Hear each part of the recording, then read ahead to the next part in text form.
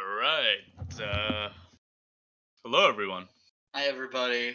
Welcome to the Geek View podcast. Once again, So, our multiple time trying to record. we're re-recording this episode because the last one that we recorded, which involved 50 minutes of fantastic content, just didn't record. There was no recording the entire time. It just nothing, nada. Sorry if we sound a little tired, but The Super the Bowl is going technology's down. just failing us. Yep. Yeah, it's 3-0. It's not the best game right now, so fuck it, we're gonna record a podcast. And I'm cracking open my That's how ginger ale. much how nerdy we are that during the Super Bowl We're gonna be we recording stopped to make, a podcast about video games. and we have no regrets about it. No, none whatsoever. I'd much rather talk about video games right now. It is a very, very, very defensive game. I don't know. What do we want to start with? Do we want to start again with the classic? You know what I'm talking about, like the what's it called? It's basically a script at this point.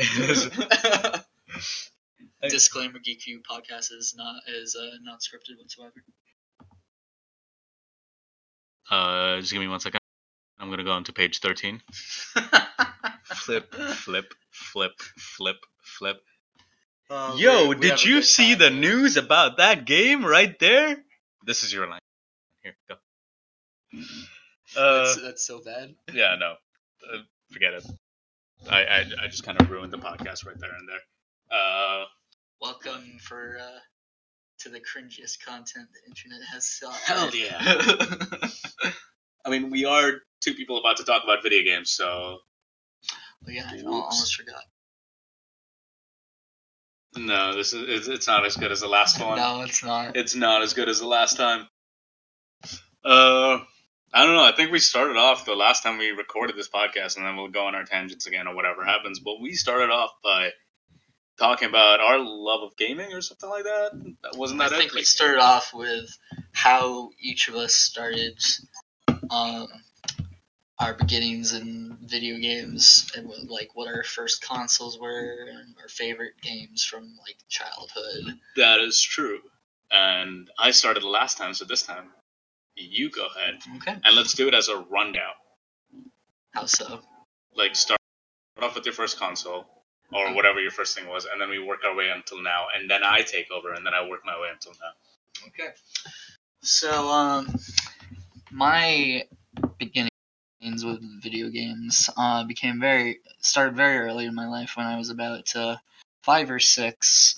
When my dad brought home one of the original PS2 systems, the thick PS2 system, Triple C thick original PS2, which we had done a size comparison the other day about what the original PS2 looks like to the PS2 Slim that came out a few years afterwards. And it's like you could fit 4 or 5 of those bad boys into the old faithful. The original PS2 had a USB slot that was the size of the PS2 Slim. Oh, we're looking at it right now. The exhaust port is the size of the entire PS2 Slim. It was ridiculous how big the original PS2 was. That makes no sense. This reminded me of another story that I already getting sidetracked. That's fine. Do what you need to do. When I first saw the PS2 Slim when it came out, I thought it was the PS3, the first PS3 model, because it just caught me so unaware of what it looked like differently. You can keep talking, by the way. Sorry, we're just adjusting some cords and stuff. It's a makeshift podcast room, alright?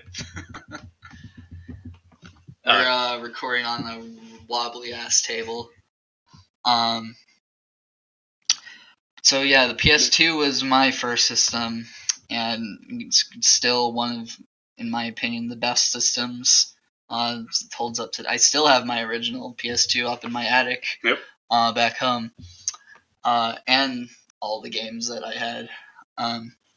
Which my first, well, I can't really remember what my first game was, but definitely two of the most influential ones were the Sly Cooper series, Thievius Raccoonus, and the Kingdom Hearts series, which number 3 just launched last week, and I finally got to play it yesterday. Did you finish it already? If I could have stayed awake long enough, it would be done. Or if I didn't have any programming work to be doing. But it's quality. There's I only have one complaint with it so far, and some people might get mad at me for saying this, but the loading screen, not because of the length, but they're doing instead of, in the past, the loading screens used to just be like the little loading heart symbol in the corner. Sure. That's the series logo. Yep. But now the loading screens are mock-up Instagram pages for the characters, where it's like King Mickey posted about like whatever Toontown world you were in, or the main character Sora, talking about being a hashtag Keyblade Master. So they're trying social media relevancy, right? The loading screen. And I was thinking, like, got me started thinking about what someone playing Kingdom Hearts 3 another 14 years in the future, because that's how long it took to get this game out. And I've still replayed the original Kingdom Hearts 2, even though it's over a decade-year old. 2005, right? Yeah. Yeah. And got me wondering how relevant that would still be in another 10 years. Like, what kid playing the game would understand what the hashtag Keyblade Master was referencing? So that peeved me a little bit, but everything else about the game is wonderful, and has adapted all the really good combat mechanic parts of the spin-off. I'm gonna say spin-off, not really spin-off games that have happened since Kingdom Hearts 2, which you've not played, but which you should. But I have not really played any Kingdom Hearts games. I've seen videos for it. I've seen other people play it. I've kind of given my own try to the game on someone else's like PlayStation 3 or something like that. But I never really played Kingdom Hearts 3, I never really played Kingdom Hearts 3, no shit. But like, I never really played Kingdom Hearts 2 or 1 like in an actual like, let me sit down and play this game for like 30 hours or something like that. Well, the lore and the story behind, like, the overarching story for all the games is a nightmare to try to get into at this point. Because it's really convoluted, but it's also meaningful to me from both my childhood and like the philosophy of like what friendship is, and teamwork and sticking together like that.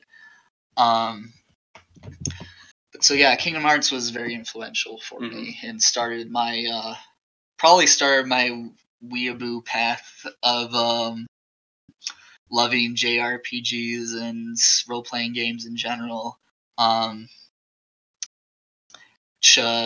then started playing Final Fantasy games, Fire Emblem games, etc. On different consoles, actually. The next console I got was the GameCube, which I got to play Fire Emblem on. Makes sense.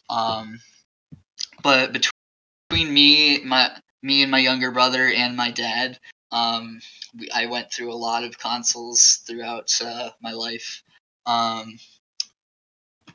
So the GameCube came next, but it was towards the end of the GameCube's life cycle, about the time PlayStation, or in the PlayStation 3 and the Wii were coming about.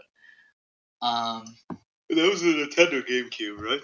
Yeah, the Nintendo GameCube, which I mostly got because I was at a Job Lot thrift store, actually, And they were selling the this package deal of this off-brand screen that you could attach to the GameCube itself, not licensed whatsoever by Nintendo itself. But it worked great. You stuck it right on the GameCube, and it was like you didn't even need a TV, which I didn't have a TV at the time to play it on. So that's how I convinced my parents to get that for me, and how I started my love for Nintendo. Which you still do to this day because you still have a Switch in your Yes, place. I now have a Switch, and it's lovely. And we played Smash Bros for about 2 hours today or something like that. We were getting our ass handed to ourselves by our other friend Anthony, because me and Kush just can't handle controllers anymore from after moving to PC games, or rather PC games for things other than just RPGs. So let's take a look. PlayStation 2, the thick one. The thick PS2, dude. The Nintendo GameCube, PlayStation 3, Nintendo Wii at any point? Yeah. So that's another funny story, is that I did end up having a Nintendo Wii, but not because I wanted it. My mom actually bought it. She was never really into video games before that, but she really, really liked the idea that it was, like, at the time, it was being marketed as whole body movement, getting your exercise while you're playing your video games. She was a really big fan of that idea. Yeah. Little did she know you could end up playing all 99% of Wii games just lying Sitting down on the couch without doing anything. Yep. But so my mom was actually the one that played the Wii until Twilight Princess, the Zelda Legend of Zelda game. Another one of my favorites came out. That's when I started really getting into the Wii. But which I never even beat Twilight Princess actually until years later when I revisited it, because I just got kind of fed up with the Wii's controls. Until it was re-released for the Wii U, which I played at a friend's house. So that brought us up until pretty much now, when I traded in my PS3 for the PS4 when it came out. Wait, you can trade in PlayStations? Well, GameStop for credit. Oh, yeah. Here's your $300 console and shell out $10 back. But they gave you a deal on it. Was it like $50 off the PlayStation 4 or something like that? Something like that. It wasn't too substantial, but it was enough for me to like make the jump to it. And PS4s also have backwards compatibility, right? Or you can play PlayStation 3 games on PlayStation 4. I think they can play I'm not sure, actually. I think they can do PS3 games, but not PS2 games. Yeah, I wouldn't be surprised. I mean, PlayStation 2 games, at this point, you can only really play them on PCs if you don't have a PlayStation 2. Viewers, let us know if we're wrong about that. Yes, the viewer. Viewer. Please What was our one viewer's name for our shout out? Oh, yeah. There was a shout out that I did in the episode that was recorded that never really recorded and got lost in the void. There was a person with an account called Frillium or something like that, who, I'd say probably almost 10 months back, when I was last episode was that they like a few weeks before the last episode, before I took the 6-month break, left me a really nice comment and like a 5-star review, just being like, "Yo, I'm new to podcasts and this is really great, so I'm going to be listening in to more of this," or something along those lines. And it was pretty great. It was nice to just have a 5-star review that I knew I didn't have to bug any of my friends into writing or anything like that. It was just a regular viewer who came by across my podcast and then just said, "This was pretty great. Thank you." Okay, so Frillium, if you're still listening, we love you. And sorry I didn't put out an episode for about 6 months. It wasn't because you commented and left like a really nice review. It was just I was lazy as shit. That he was nice to you, and then you just dipped off the internet. Yep. That's very much me. But it was 2019, and I'm like, new year, new me bullshit. So New year, new. I'll just record episodes, put them up, see how it goes. I got a pretty nice mic now. I got decent headphones. Hopefully, I have no idea what the quality is of what I'm recording right now, but hopefully it's recording in good quality because I've never really done this before. We're literally using my headphone mic as a way to basically record both of our voices, and I'm really hoping that my my mic sensitivity is high enough to capture all of this. We're at some jank level technology right now. This guys, is recording. literally like cave tech for podcast recording. Like it's bad. Like I don't have we have fun here. But going back to it, so that was your history of gaming. My history Very of gaming, broad overview. yeah. But you did have a variety of consoles. I think that was the main thing. I had a very strange experience because most people I know stick loyally to their one console brand, but I kept trading them in and jumping ship. So I have a lot of different favorites from different genres and different technologies that came out over the years. For me, my slight difference comes from the fact that I have almost, I don't know, let's see, if I probably started playing video games for the first time when I was 3, I've been a PC gamer in a way for 20 years. Wow. In my life. Before PCs existed, basically. No, PCs existed. They were just CRT monitors and shit exactly. like that. But yeah, my earliest memory of gaming is the small flash games that I would find in cereal boxes. You would buy this weird Bran Flakes box or something like that, and there would be a little CD inside of it, which they would be it's an educational game, or it's a flight simulator game, or run around with this character and jump over shit, or some bullshit like that, games that are now available on your phones. But they used to be video games back then. And that was my earliest introduction, that as far as I can remember, to gaming on a PC, apart from the fact that I used to play Who Wants to Be a Millionaire on our family computer, which is honestly that's probably the very first video game that I ever played, because it was an installed software that I had to play. Apart from that, they'd probably if you sent a letter to the show, yeah, saying it was so influential to you as a kid that your first game was Who Wants to Be a Millionaire? Yeah. Maybe they'd let you play for real. Yeah, but it's I need to be smart for that shit. Have you seen the people on that show? No. No. I have to be smart for shit. Is that show even on air still? The arcade machines are still in use. I know. I went to use one last week. I mean, yeah. So is Deal or No Deal, but I don't even know if that show's on air still.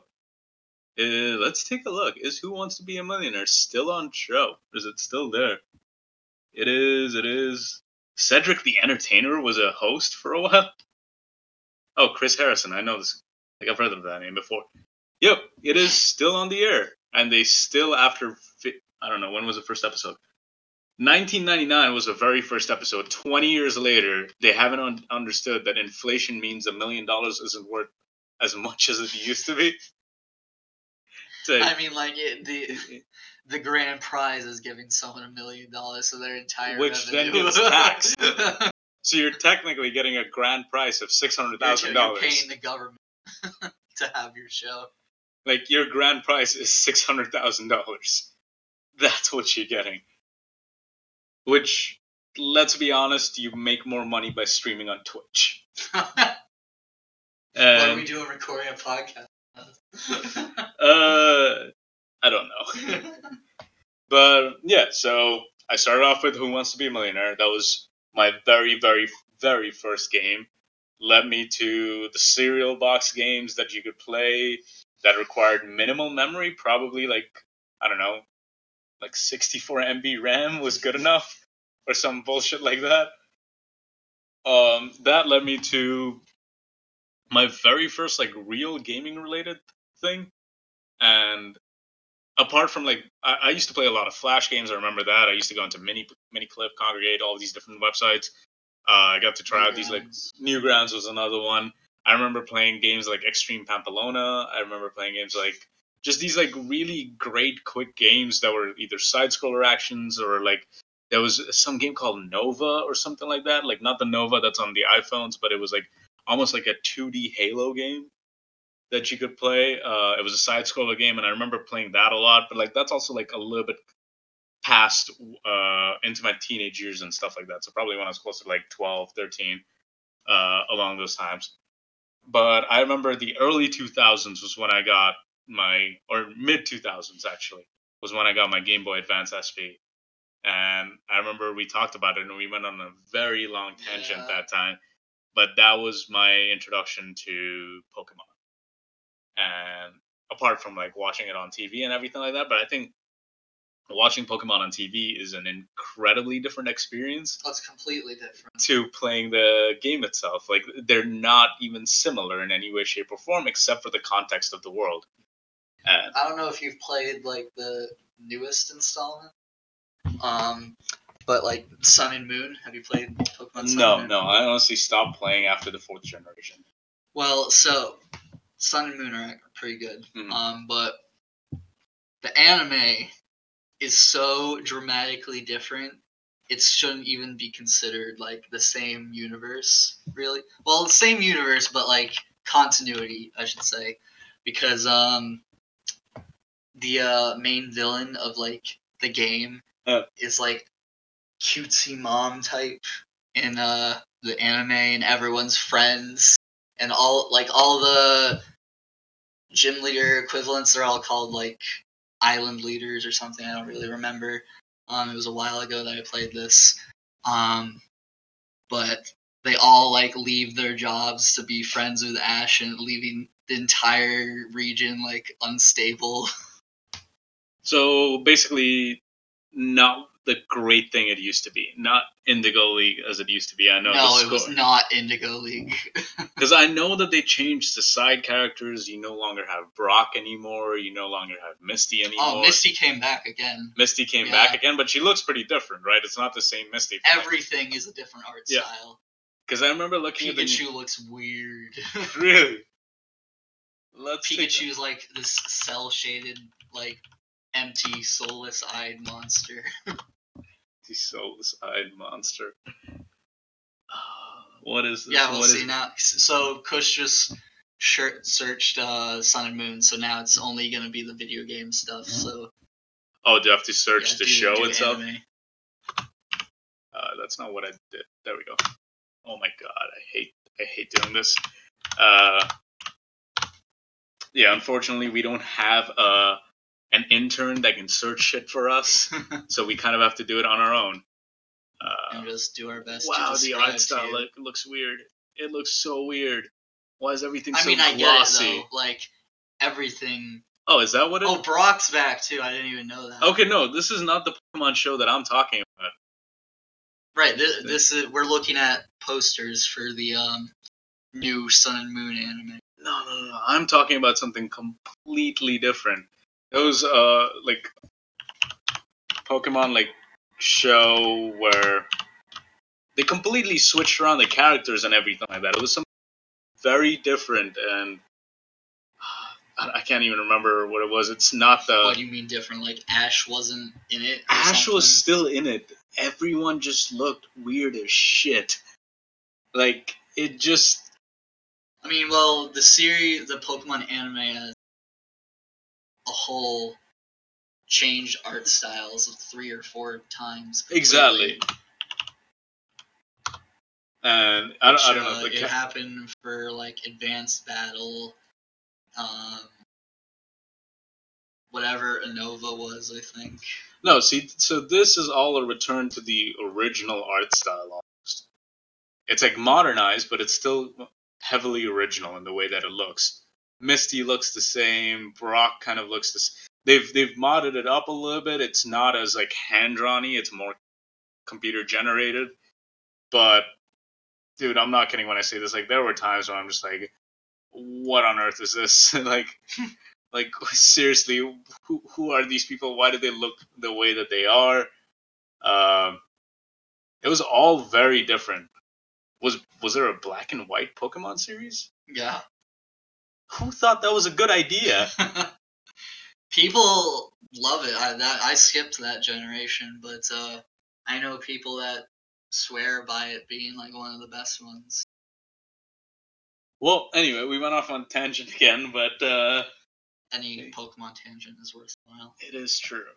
But yeah, Pokemon Ruby was my two biggest games were, and again, this was a huge tangent the last time, which is why it really sucked that we couldn't record to that one. Oh, we had like half-hour-long tangent of On quality Pokemon content. Pokemon and Star Wars trilogy content, because that was the other game we played, and that was that's the natural progression of well, of nerd culture. So the Game Boy Advance that I got, I would occasionally get like random games. Like every few weeks, I would go in to get like a game. It was pretty cheap back then, and I remember I came across a game called Original Trilogy Apprentice of the Force. And as someone who had only really seen the prequels, because that was my very first introduction to Star Wars, apart from A New Hope, that's when I first got to try out and play A New Hope, Empire Strikes Back, and Return of the Jedi in a video game format of like an 8-bit animation side-scroller action game where they went through the entire story, had clips from the movies, had image representation from the movies and everything like that, and that was like my big introduction to Star Wars, and that's also what made the change. Where like ever since I was probably 8 or 9 years old or whatever, at that point I have been this massive Star Wars fan. I obviously was a Star Wars fan even when I'd watched the prequels because they'd come out at the exact moment where it needed to. I was 4 years old when Phantom Menace came out. I was 7 years old when Attack of the Clones came out. So to someone like me, that show was still pretty incredible. You're too young to understand just the defects that are there in terms of the story and everything like that, and you're pretty much amazed by this like escapist like beauty and like lightsabers and people using the Force and people flying around and like spaceships and everything like that. Just a whole new world that gets introduced to you. And I think that might be one of the reasons why I still have a pretty soft spot for the prequels, for no matter how they are. I think it's pretty much just I have a pretty soft spot for Star Wars in general. And but those were my very two first introductions to legitimate gaming and like I guess brand loyalty to a game series or to something or another was Pokemon and a Star Wars Game Boy Advance SP game. Post Game Boy Advance SP, I finally get my PlayStation 2. And that was the first and the only console that I've had so far. It's where I experienced the entire world of games, where I got to try out literally everything from first-person shooters to just random, like, not even sides. Actually, a couple of side-scroller games, adventure games. I think God of War. The first couple of God of Wars were PlayStation games as well, PlayStation 2 games. I got to play those, and it was that was my, I'd say, my like narrow introduction into this wide world of gaming that eventually took over when I finally got my very first laptop at the age of 13, I'm pretty sure. And that's where it made like that big difference of being introduced to Steam and being introduced to Origin and being introduced to these millions of games out there that were not only created by like big, I guess, artists or like companies or anything like that, but literally like anyone and everyone created games. It's how I got introduced to my favorite game series of all time, which was a Mass Effect series, which to this day is one of my. I still consider Mass Effect 1, 2, 3, even with the endings that were there in 3. I still consider that to be my all-time favorite like video game of all time, because I kind of view it as one game put together. It's the same character that I had. It had the same choices and everything like that. The emotional depth to that game was like way more than it should have had for a game that was inherently about like alien invasion and like fighting it off. And That is not what Mass Effect was about. Mass Effect was about finding the greatest booty in the galaxy. yes, yeah. Which was Garrus, by the way. No, that was also the first time I got introduced to games that had choice-based results. Where I remember Mass Effect 1 wasn't the first Mass Effect that I played. Mass Effect 2 was the very first Mass Effect that I played. And I'm really glad that that was my introduction, because holy shit, Mass Effect 1 was I never bad. went back to play Mass Effect 1, actually. I got the entire Mass Effect series on a pretty powerful computer. It was on my old Alienware, and then I decided to give Mass Effect 1 a chance.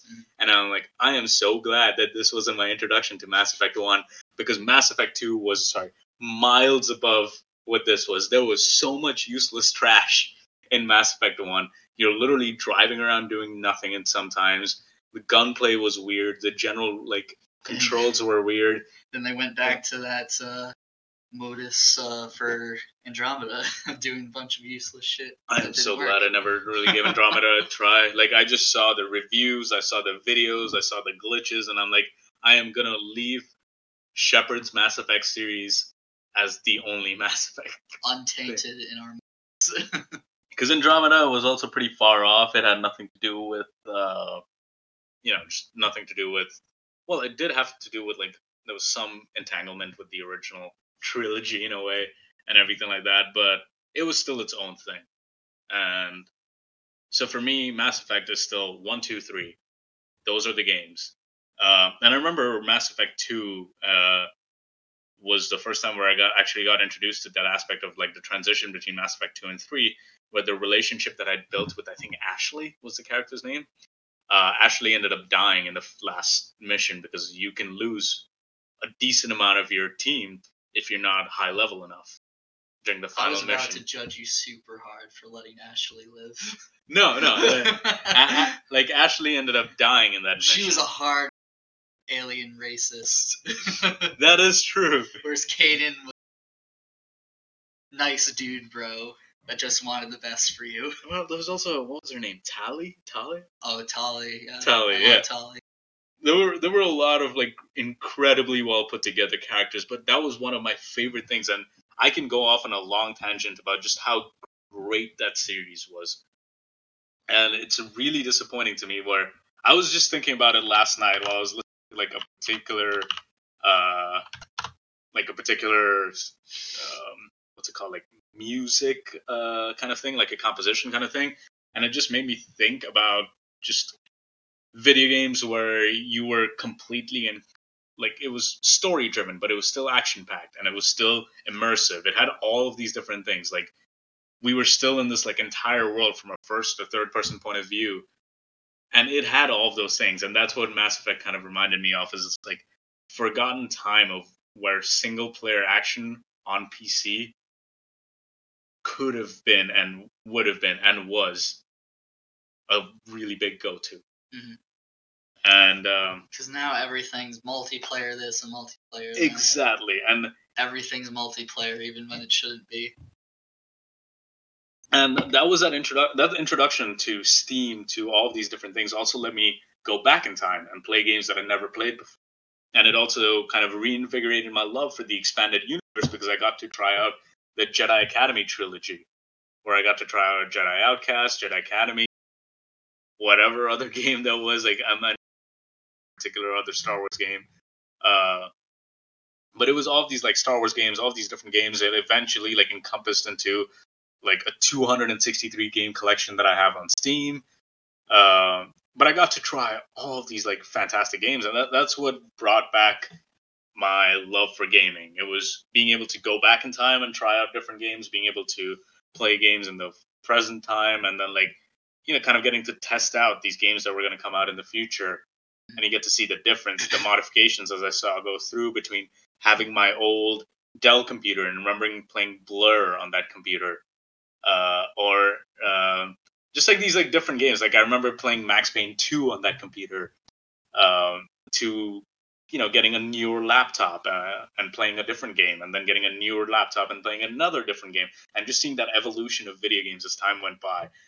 That's, at the end of the day, you can I don't know. For me, gaming's been one of those things where you can like lose hobbies in a way, but like gaming's kind of been that thing where it's kind of been there for the last, basically like my sentient life, where I could like form. That's a good way to put it. Yeah, like where I could form memories and everything like that. So that was my love for gaming in a way. Well, I want to roll it back a little bit from something you were talking about a couple minutes ago, where you were talking about how Steam's so great right now because people are getting the chances to play games that came out a long time ago that they never got chances to play because of system requirements and all that. So I was wondering how you felt having made the transition to PC gaming so early as 13. Yep. That missing out on some console exclusives that were very defining for the industry. So that to this day is something that pisses me off at times. It's why I have this like weird, best way to put it is like dislike for Sony exclusives and Rockstar. I never got to try out Last because they never released that on PC. Where based on the hardware capabilities of PC, Last of Us could have been incredible to look at and play in. I never got to try out the latest God of War. Again, had that game come out on PC, it would have looked incredible. Like there were these like particular opportunities. I think that was one of the. No. And to be honest, your computer probably has better processing than my PS4. Oh no, but both my last computers had better processing than a PlayStation 4. This has better processing than like consoles put together, basically. I'm running a 32 gig RAM computer. Like no console even has anything remotely as close to that. Still no God of War, unfortunately. Yeah, and the industry's benefit, I think a lot of developers are doing better because a lot more cross-platform functionality coming out these days, and ports to different consoles and to the PC. Like for the Switch and the PC, I think now are getting port for Final Fantasy 12 finally after a very. Final Fantasy 12 came out in the early 2000s and it's finally making its way to PC and Nintendo. So it's about time for that. So the Switch is being a very good lead on cross-platform, I think. Like that has been kind of one of my pretty big regrets when it comes to never having owned a console and seeing friends of mine, including you, where it's just like a particular game comes out on that's a console exclusive or a Switch exclusive or something like that, and you get to play it and have fun. Like a game like Breath of the Wild is a game that I would have loved to have played, but unfortunately that was a Nintendo only release.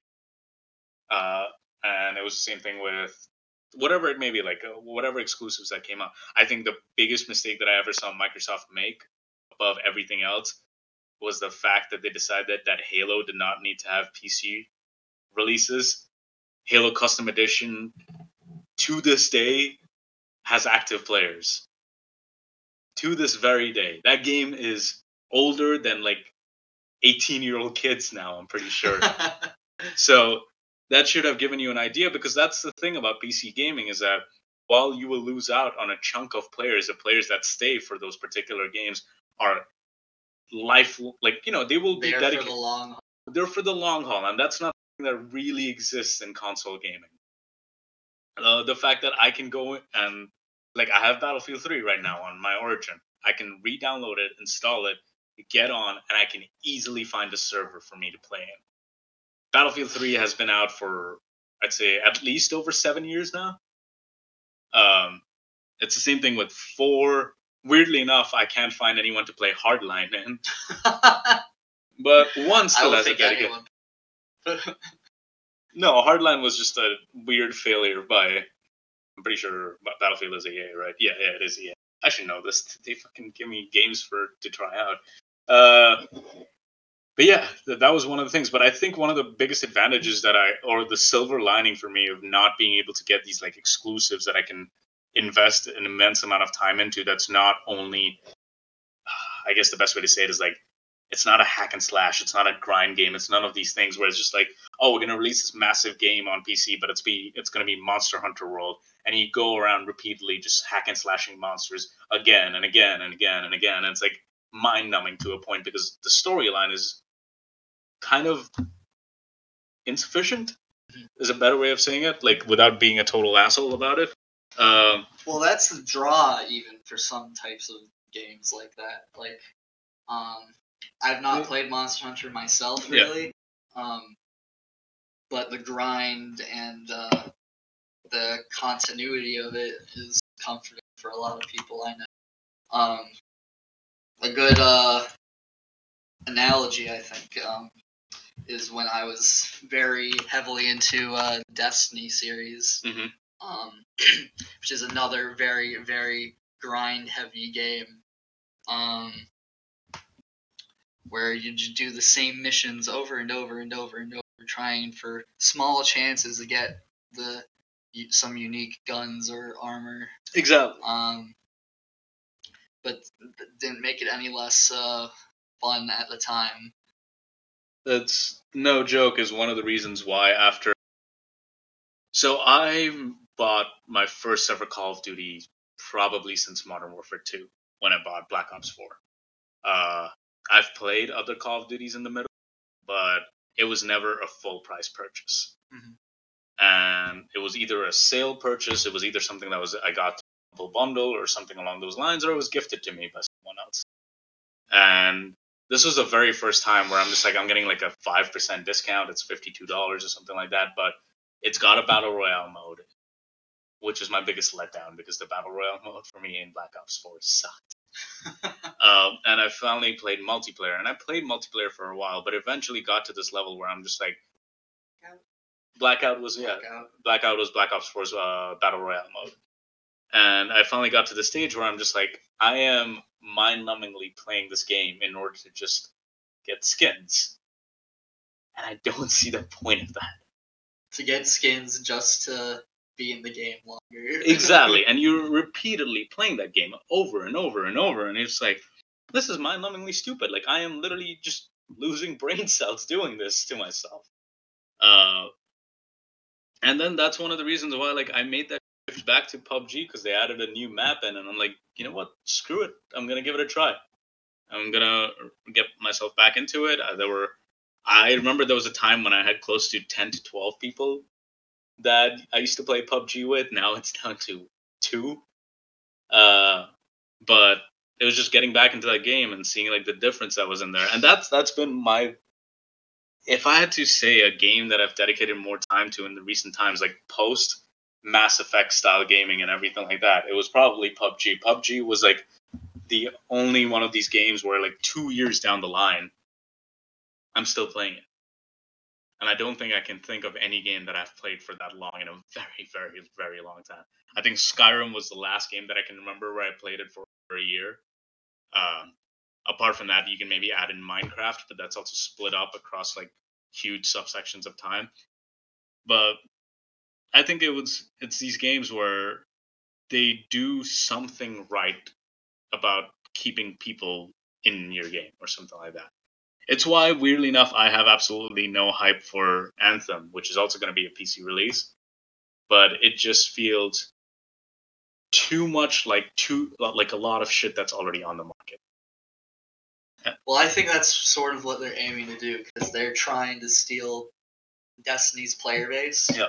Because Destiny's dying. Yeah. So to be honest. Rest in peace, Bungie. So they're purposely, I'm trying to make that capitalize on a losing market, basically. Yep. Nope. That's what I saw. That's what led to the rise of battle royale games a lot.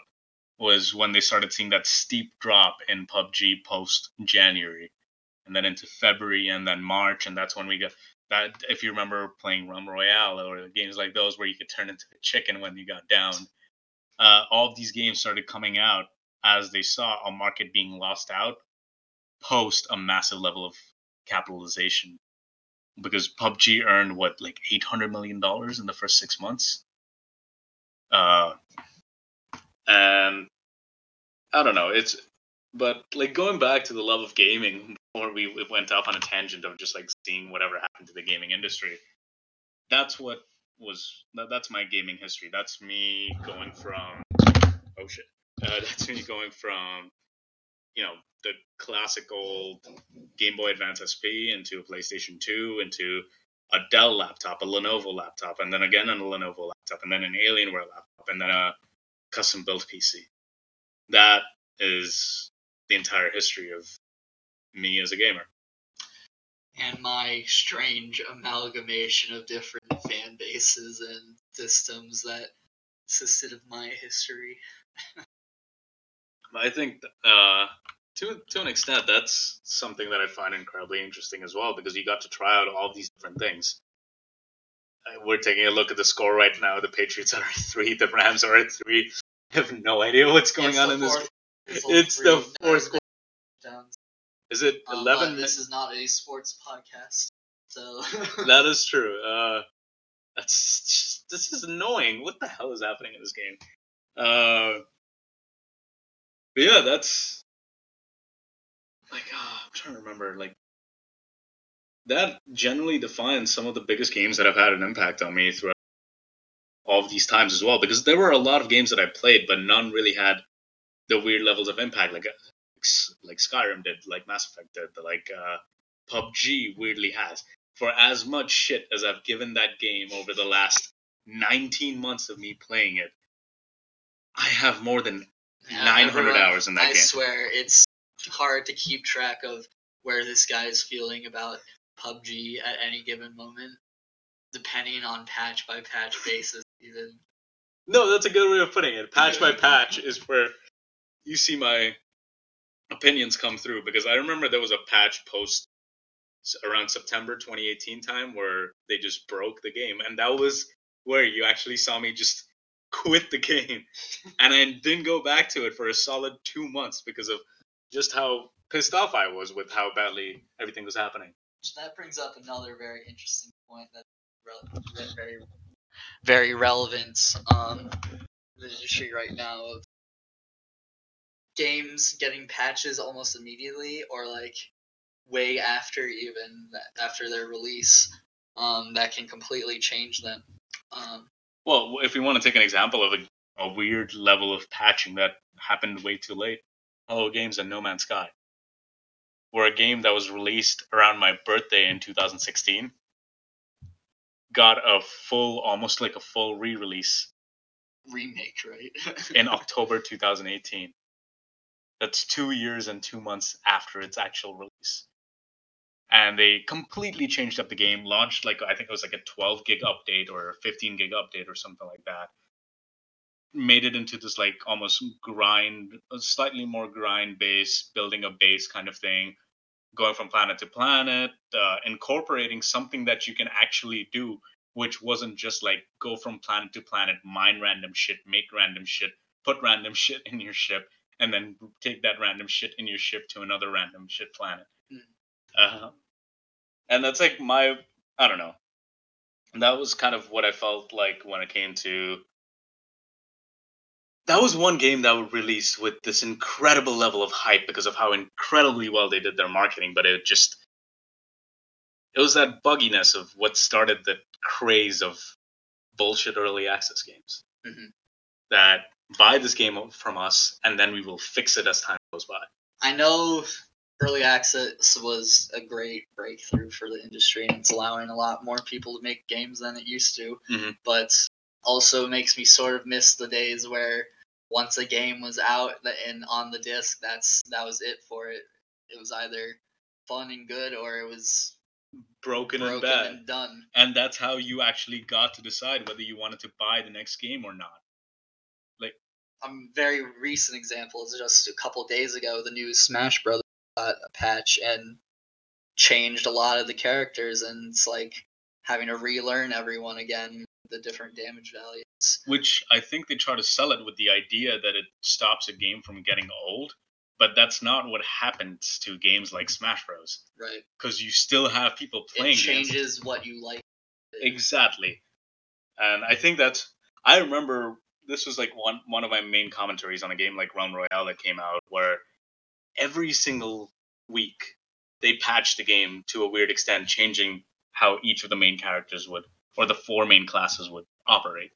They would change their powers randomly, they would change how much they would affect the other people, and then they lost out all of their player base. Where this game went from having like $300,000 competitions in March to having less than 1,000 people playing it in April.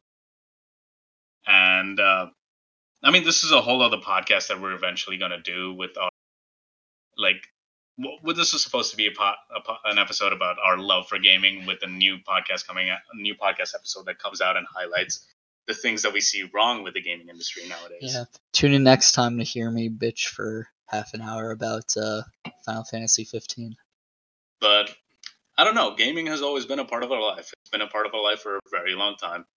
And going back to it, one of the things that I loved about when we were talking about like the exclusive content and everything like that, it allowed me to discover, and this is heavily due to the ability that Steam provides me, discover a lot of story-based, really good games that I would not have gotten on a console, because indie games aren't released as much on a console. Because true.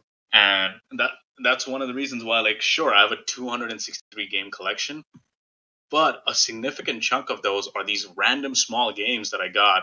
Like $1, $2? $1, under $10. Almost all of these games that I'm thinking about are under $10, but they were just so weirdly beautiful or incredible or fun to play. I got to play this game called Tree after like binging like, I can't remember, I think it was probably Black Ops 4 or something like that for like 3 hours straight. I got to play this game called Tree, which is a 30-minute long game about just the life cycle of a person and the tree that the person grew up near. And it's like, this is a game I never would have seen on a PlayStation 4. But it, like, in a way, inspires you. And it's beautiful and it's mystic and it's all these different things. And that was my entire thing, where like I saw the transition of, and that was one of the reasons probably why Mass Effect sticks by so far for me, like 10, 12, 15 years down the road, is that was, in my opinion, the pinnacle of a start for cinematic storytelling.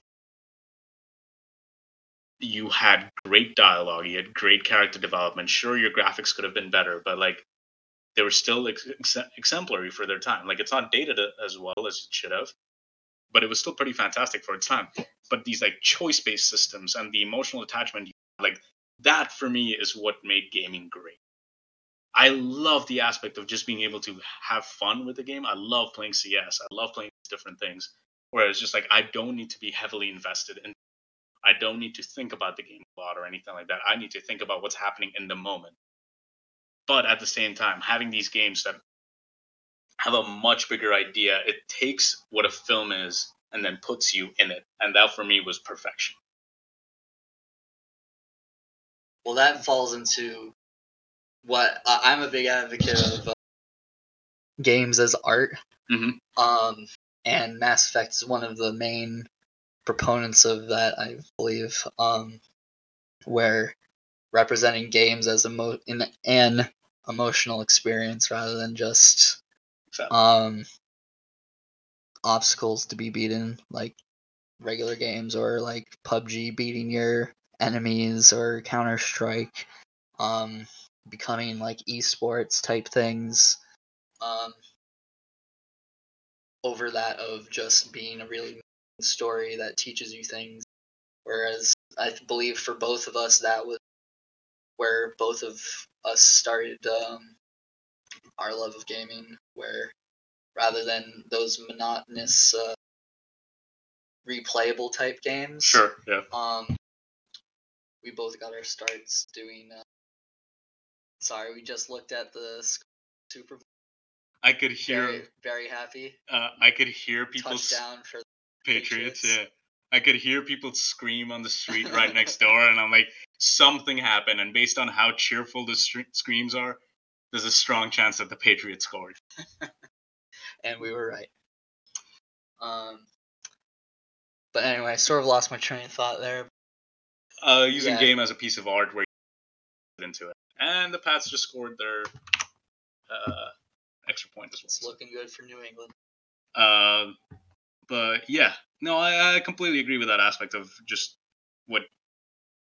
As much fun as monotonous gaming is, there's also something fantastic about just like indulging yourself into 60 hours of gameplay that is still heavily story based. As much as I love Red Dead Redemption, as much as I love all these different games, they have a level of like there's a story, but there's a lot of other bullshit that you can do to have fun. But somehow everything that you did in Mass Effect related back to you. Mm-hmm. Every conversation you had, everything that you, and it's why, unfortunately, the most saddening part about Telltale shutting down was that it was making fantastic, emotionally like connectable, storytelling-based video games. Telltale was one of my favorite studios, and I was shocked to see it shut to hear down. about that. And I think, yeah, that was one of those examples of like games that I got emotionally invested into. Sure, season 2 was a drop under season 1. Season 3 was even worse. I didn't even really try out whatever the latest season was. But, and I don't think they even got to complete the latest season. But that's basically what it was, where we got a small boost in terms of cinematic, emotional-based storytelling inside a video game. And then it just went away. But it's one of the things that I would love to see a return for. Like, I would love to see getting a really good composer like they did for Mass Effect, the Mass Effect series, where you get a really good composer to compose the music. You get really good writers to write the game. You put in all of this effort and you see it flourish. And you can kind of see that happen on console now, though it happens rarely. You see that happen with just how big of a hit the new God of War game was. Just how big of a hit like Breath of the Wild was on the Switch. And that wasn't the only one. There was also, or even a few years ago, Witcher 3. What